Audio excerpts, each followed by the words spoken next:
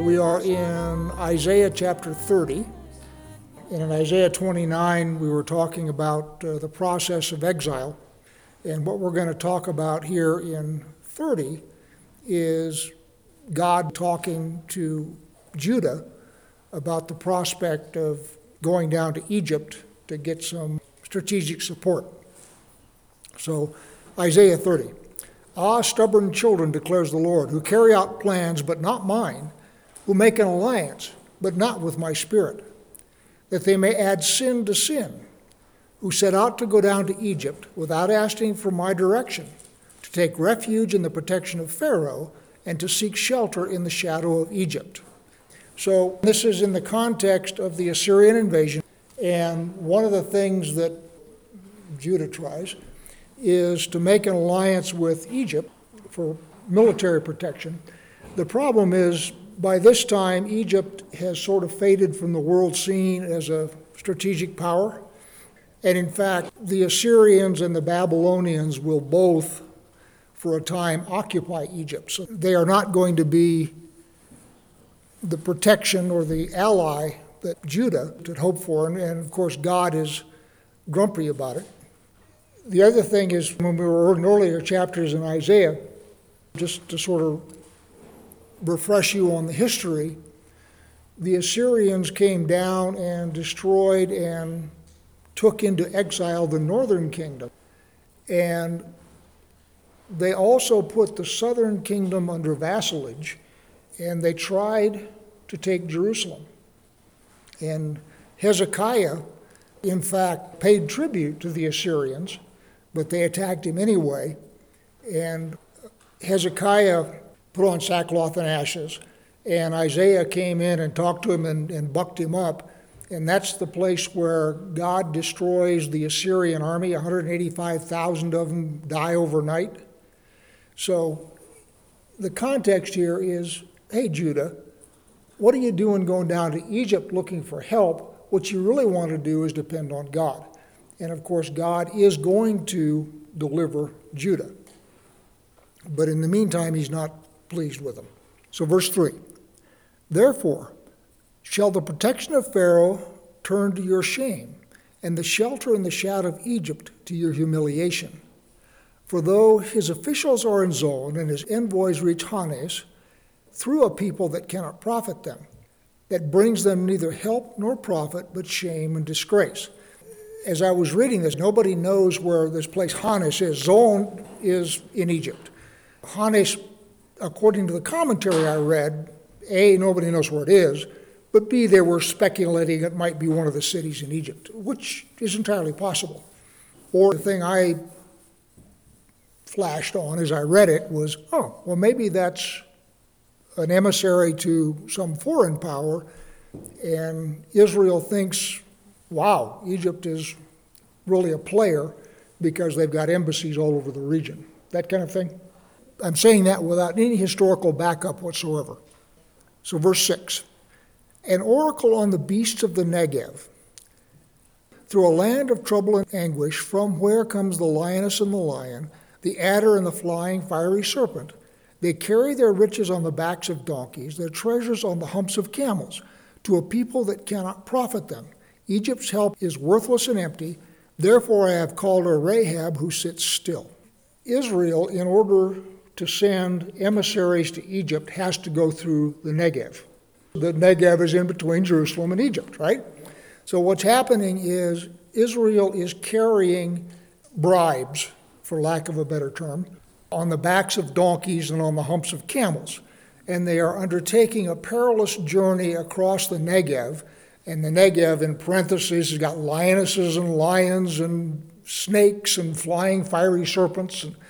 So what this is saying is you guys are undertaking this perilous journey with a lot of treasure on your donkeys and your camels for purposes of influencing the Egyptians to become your allies, and it's all a waste of time. In other words, you could have saved yourself the dangerous journey for all good this is going to do you. Again, verse 7, Egypt's help is worthless and empty. Therefore I have called her Rahab who sits still. According to the commentary I read, this Rahab is not the harlot of Jericho. Same name, different reference. This Rahab is a mythological sea creature that apparently shows up in pagan worship in that area, and last time or the time before. He was talking about Leviathan, the great sea serpent that he was going to tame, and we talked about that in terms of worldwide mythology. The idea of a serpent that circles the earth and the sea shows up in a number of pagan cultures. The one I happen to know about is Norse culture, which is the Midgard serpent. It's also called the worm Ouroboros, which is a snake that's swallowing its own tail. So this Rahab reference here is, according to the commentary I read, sort of in the same vein as that. The idea that you have a serpent in the Nile, if you will, or a mythical creature in the Nile, and God is calling that mythical creature worthless, which is to say, Egypt, who is symbolized in this passage by that, is also worthless. So now we're down to verse 8. And now, go, write it before them on a tablet, and inscribe it in a book, that it may be for the time to come as a witness forever. I have talked about this ad nauseum, about the relationship between prophecy and exile, where God sends a prophet, tells Israel to repent, and as I've said, the prophets that make it into the book, Israel doesn't heed. So what happens is the prophet continues to speak, but he speaks in parables so they won't understand. And what God is saying here is, all right, I want you to write this in the book so that when they go into exile, they will be able to read it and know what happened to them. Verse 9, for they are a rebellious people, lying children, children unwilling to hear the instruction of the Lord, who say to the seers, do not see, and to the prophets, do not prophesy to us what is right, speak to us smooth things, prophesy illusions, leave the way, turn aside from the path, let us hear no more about the Holy One of Israel. Now, you remember we just finished chapter 29. And the process of exile was that he blinded them, which is he took their seers away, and he stopped their ears, which means he took their prophets away, and he closed the book. So you need to read this in the context of chapter 29. Same metaphor. So what's happening is God is sending a prophet, in this case Isaiah, and what they are saying to the prophet is, we don't want to hear what you have to say. We instead want to hear smooth, easy things. Easy listening prophecy is what we're looking for here. I'm reading Kings right now in my normal Bible reading. And one of the things that happens is Ahab and Jehoshaphat form a temporary alliance in order to throw out the Assyrians. And Jehoshaphat says to Ahab, all right, get some prophets in here and have them tell us how the battle's going to go. And Ahab hauls in his staff prophets, and they all say, oh, go up, O king, you're going to prevail.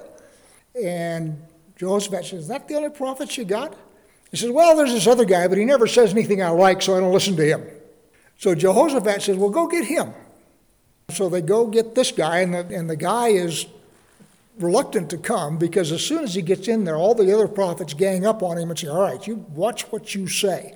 You make sure that you give the king a good prophecy. And of course, this guy prophesies that the king's going to die in the battle and it's all just going to go to heck, which is, of course, what happens. So the idea here that you have flocks of prophets floating around Israel on the staff, all that kind of stuff, and people pick and choose which prophets they want to listen to based on what they got to say, which, by the way, sounds like politicians. We pick and choose who we want to listen to based on who says something we want to hear. Now, the other thing that's going on in here is, in addition to picking and choosing prophets and telling the seers, who should be the wise men, who was going to look at him and say, "Well, you got cornflakes for brains? You don't want to do something like that." Just in the human realm, what you're planning to do is stupid, much less in the realm of prophecy that sees into the supernatural. And so they don't want to hear either one. Now, Israel goes into exile because of idolatry.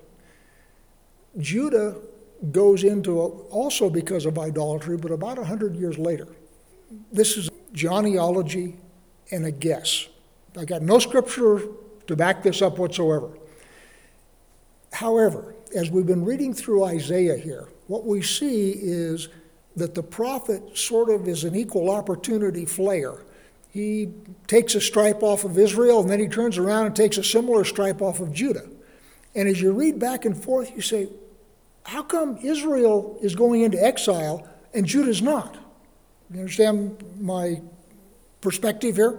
This is where the genealogy comes in. Israel started going into exile with the Assyrian invasion and the destruction of Israel. I suspect that one of the reasons that it was 100 years later before Judah goes into exile is because the instrument that God used to enforce exile, which is the Assyrians, made it a state policy when they conquered somebody to take and uproot the people and scatter them so that they could no longer be cohesive. In other words, you separate them from the land that they grew up on, and then you scatter them so that they lose all their traditions. Therefore, you have a docile population, and then you take somebody from some other place and put them on the land that's just been vacated. So the whole idea as a state policy is to set things up so that conquered people don't rebel. Well, the consequence of that policy is Israel, the northern tribes, have essentially been lost to history. They're gone. The problem with that from God's perspective is he still wants the Messiah. And in order to get the Messiah to come in, you have to have a coherent Israel. It is going to wind up just being Judah. But Judah, after the return from Babylon, if you will, becomes Israel. Air quotes around it. We all understand that it is not Israel complete, but from the world's perspective, it is Israel. So if we look at the history, what happens is the northern kingdom, Israel, is gone, dispersed, and scattered. The southern kingdom remains as a cohesive people. They get conquered 100 some odd years later by the Babylonians. The Babylonian policy was different than the Assyrian policy. So what the Babylonians did is scooped them all up and took them into exile in Babylon, but they remained a cohesive people, as they did in Egypt. And then at the end of the exile, they came back into the land. They come back into the land, and the Messiah is then born to Israel. And again, with air quotes around it, Israel, because it is not the complete nation, but as far as the world is concerned, it is Israel. So they come back from Babylon, the Messiah is born, and then 40 years later, they turn around and they're shipped back out into exile. And so what I'm suggesting to you is several things. Thing one is that the exile of Israel started with the nation of Israel. It proceeded in stages, but it was always going to be the entire nation into exile.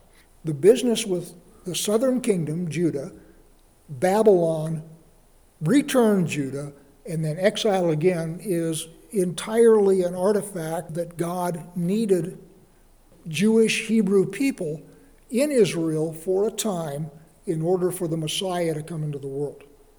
Once that was accomplished, back into exile. So what I'm saying to you is exile has never really ended until perhaps 1948. And understand, a lot of that is genealogy. It is not, thus saith the Lord. God hasn't laid that out in his plan of Scripture that he has revealed to us.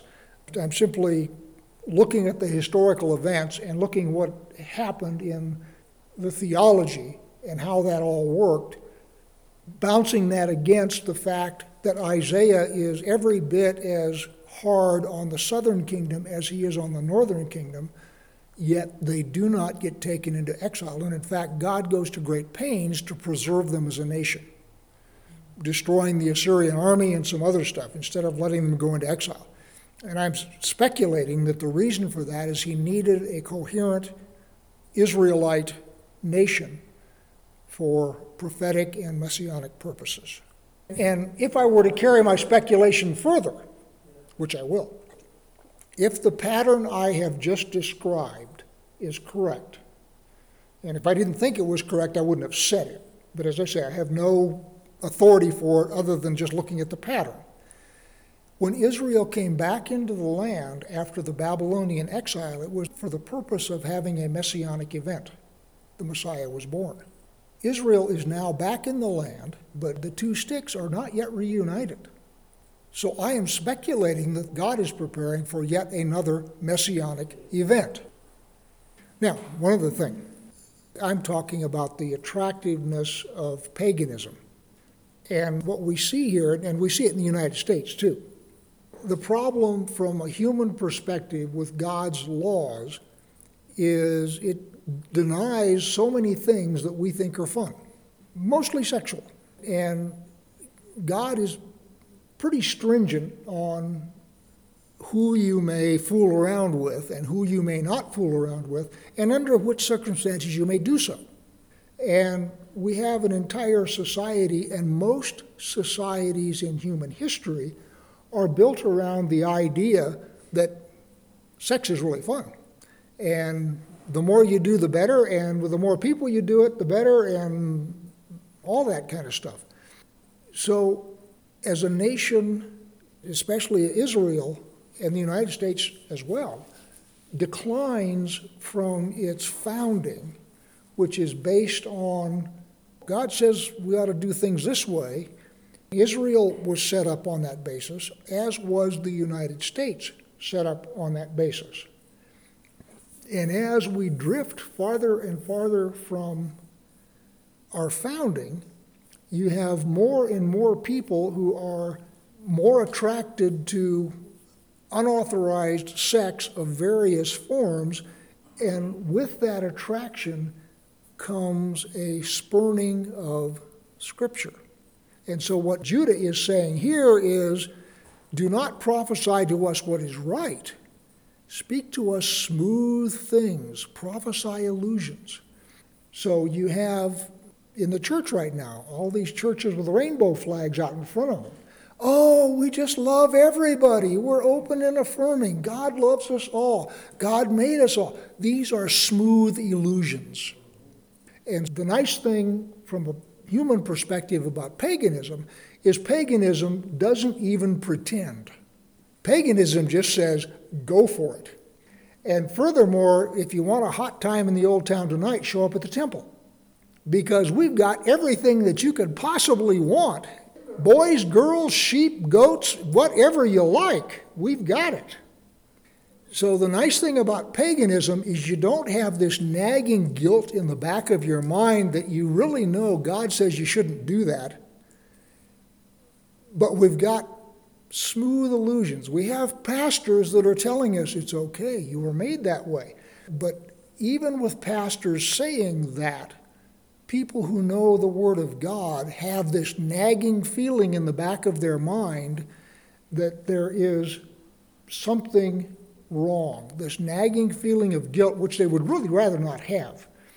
And what they find is that their smooth-talking pastor is insufficiently authoritative to completely remove that nagging little feel of guilt, which is why if we just throw the whole thing over and go to paganism, we're okay, because that guilt doesn't even exist in paganism. That's what Isaiah is talking about here. Verse 12, therefore, thus says the Holy One of Israel, because you despise this word and trust in oppression and perverseness and rely on them, therefore this iniquity shall be to you like a breach at a high wall bulging out and about to collapse, whose breaking comes suddenly in an instant. and its breaking is like that of a potter's vessel. It is smashed so ruthlessly that among its fragments not a shard is found with which to take fire from the hearth or to dip water out of the cistern. I am an engineer. Specifically, at one time in my life, I've been a structural engineer. And what he is describing here is a phenomenon that is well known to structural engineers. You get a concrete column, and it stands there, and it doesn't move, and it stands there, and it stands there, and it stands there, until all of a sudden it just explodes for no apparent reason. And what's happened is the load on it has become so great that it can't hold it anymore. But concrete is not like steel. So when you load steel, it bends. And you can see it bend, and you can have some inkling that something bad is going to happen. That is not the case with a column, actually either steel or concrete. What happens with a column is it stands there and stands there and stands there, and all of a sudden it buckles. And instead of like a beam, it just sort of sags. This buckles out of the way and everything drops. Or if it's made out of concrete, the concrete explodes and spalls in all directions. That's what he's describing here. Everything looks fine, looks good. Wall is holding, everything's cool. All of a sudden, bang, it's gone. The thing he's describing here is that the destruction will be so complete, so devastating, and so fast that it will be like breaking a clay pot into so many pieces that there isn't even enough to scoop up a little water with. So it describes pretty complete destruction. Verse 15, "For thus said the Lord God, the Holy One of Israel, in returning and rest you shall be saved. In quietness and in trust shall be your strength. But you were unwilling, and you said, No, we will flee upon horses. Therefore you shall flee away, and we will ride upon swift steeds. Therefore your pursuers shall be swift. 1,000 shall flee at the threat of one. At the threat of 5 you shall flee, till you are left like a flagstaff on the top of a mountain, like a signal on a hill." By the way, this should remind you of Deuteronomy 28. Remember in Deuteronomy 28, it's, I don't remember the exact ratio, but 10 shall chase 1,000 kind of a thing. So he's clearly evoking Deuteronomy 28 here. The point here is the proportion is reversed from Deuteronomy. Instead of the blessing of the Lord, where 1,000 of your enemies flee before one of you, now you have 1,000 of you fleeing before one of them. So the proportion is the same, it's just that the direction of flight is reversed. The other thing is, up at the beginning of 15, it says, "In returning and rest you shall be saved. In quietness and in trust shall be your strength." And that, in fact, turns out to be the case. Because when the Assyrians are besieging Judah, Hezekiah puts on sackcloth and ashes, and Isaiah comes in and settles him down. And in rest and in peace and in trusting in the Lord, the city is delivered because God supernaturally kills 185,000 of them overnight. So what he's referring to in this verse 15 is, do all the thrashing around you want, try and make as many alliances as you want, get the fastest horses you can get, but none of that's going to do you any good. The only thing that's going to do you any good is to rest and trust in the Lord. Verse 18 maybe. "Therefore, the Lord waits to be gracious to you, and therefore he exalts himself to show mercy to you. For the Lord is a God of justice.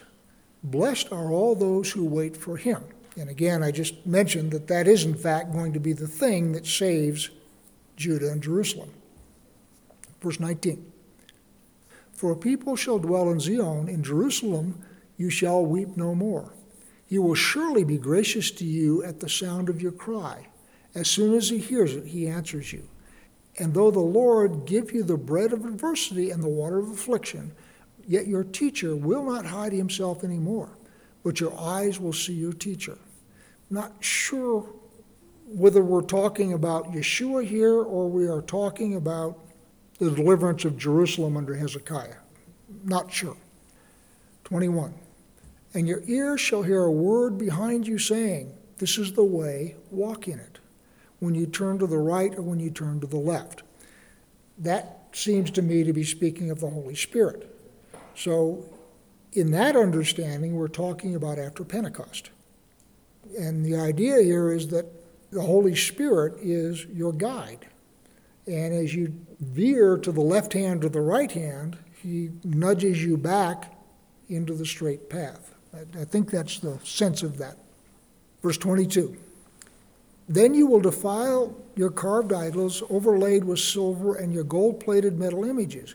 You will scatter them as unclean things. You will say to them, be gone. So the idea again here is that at that time, Israel will give up idolatry. Verse 23. And he will give rain to the seed with which you sow the ground, and bread, the produce of the ground, which will be rich and plenteous. In that day your livestock will graze in large pastures, and the oxen and the donkeys that work the ground will eat seasoned fodder, which has been winnowed and with a shovel and a fork.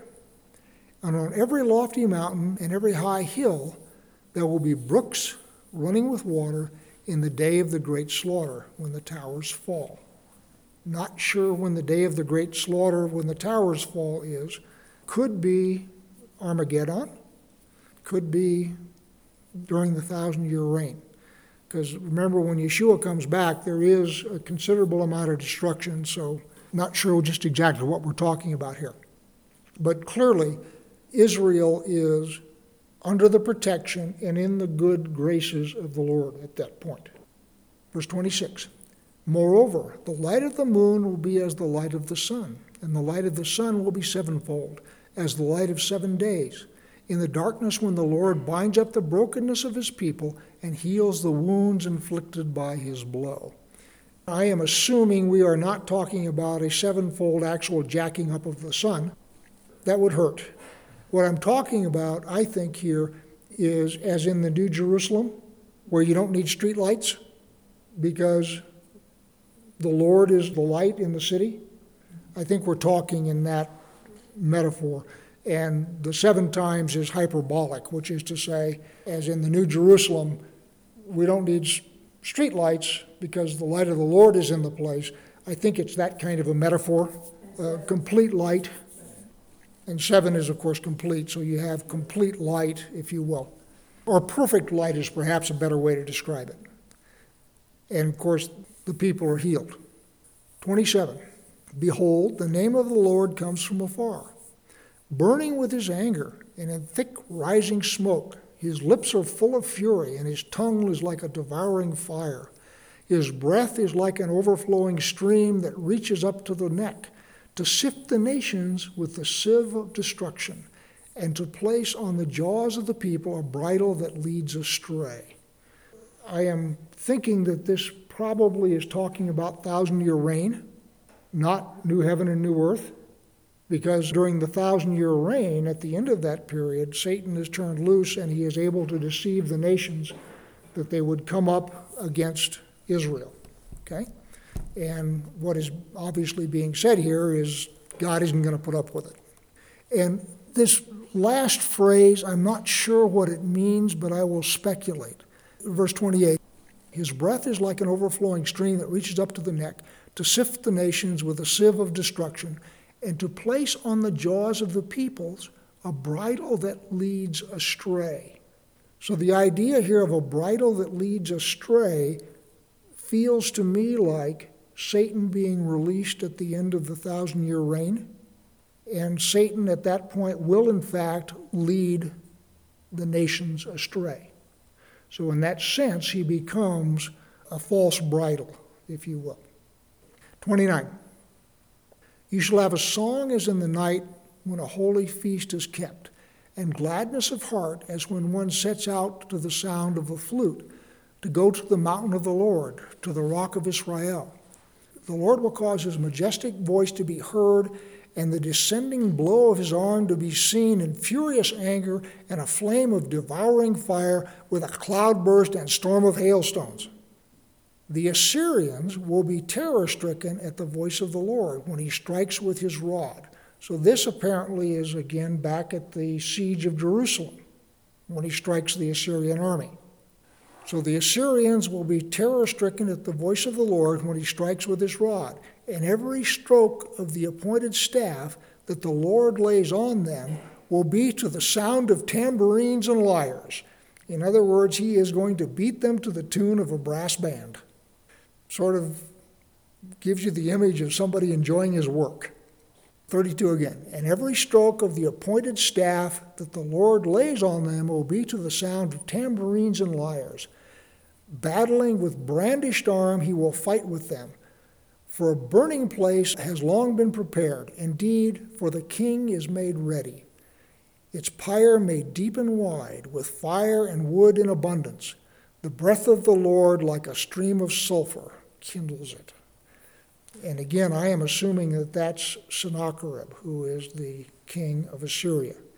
He's the one that lost the army in front of Jerusalem, and he winds up being murdered by his own two sons in Nineveh. So I'm assuming that's what we're talking about there.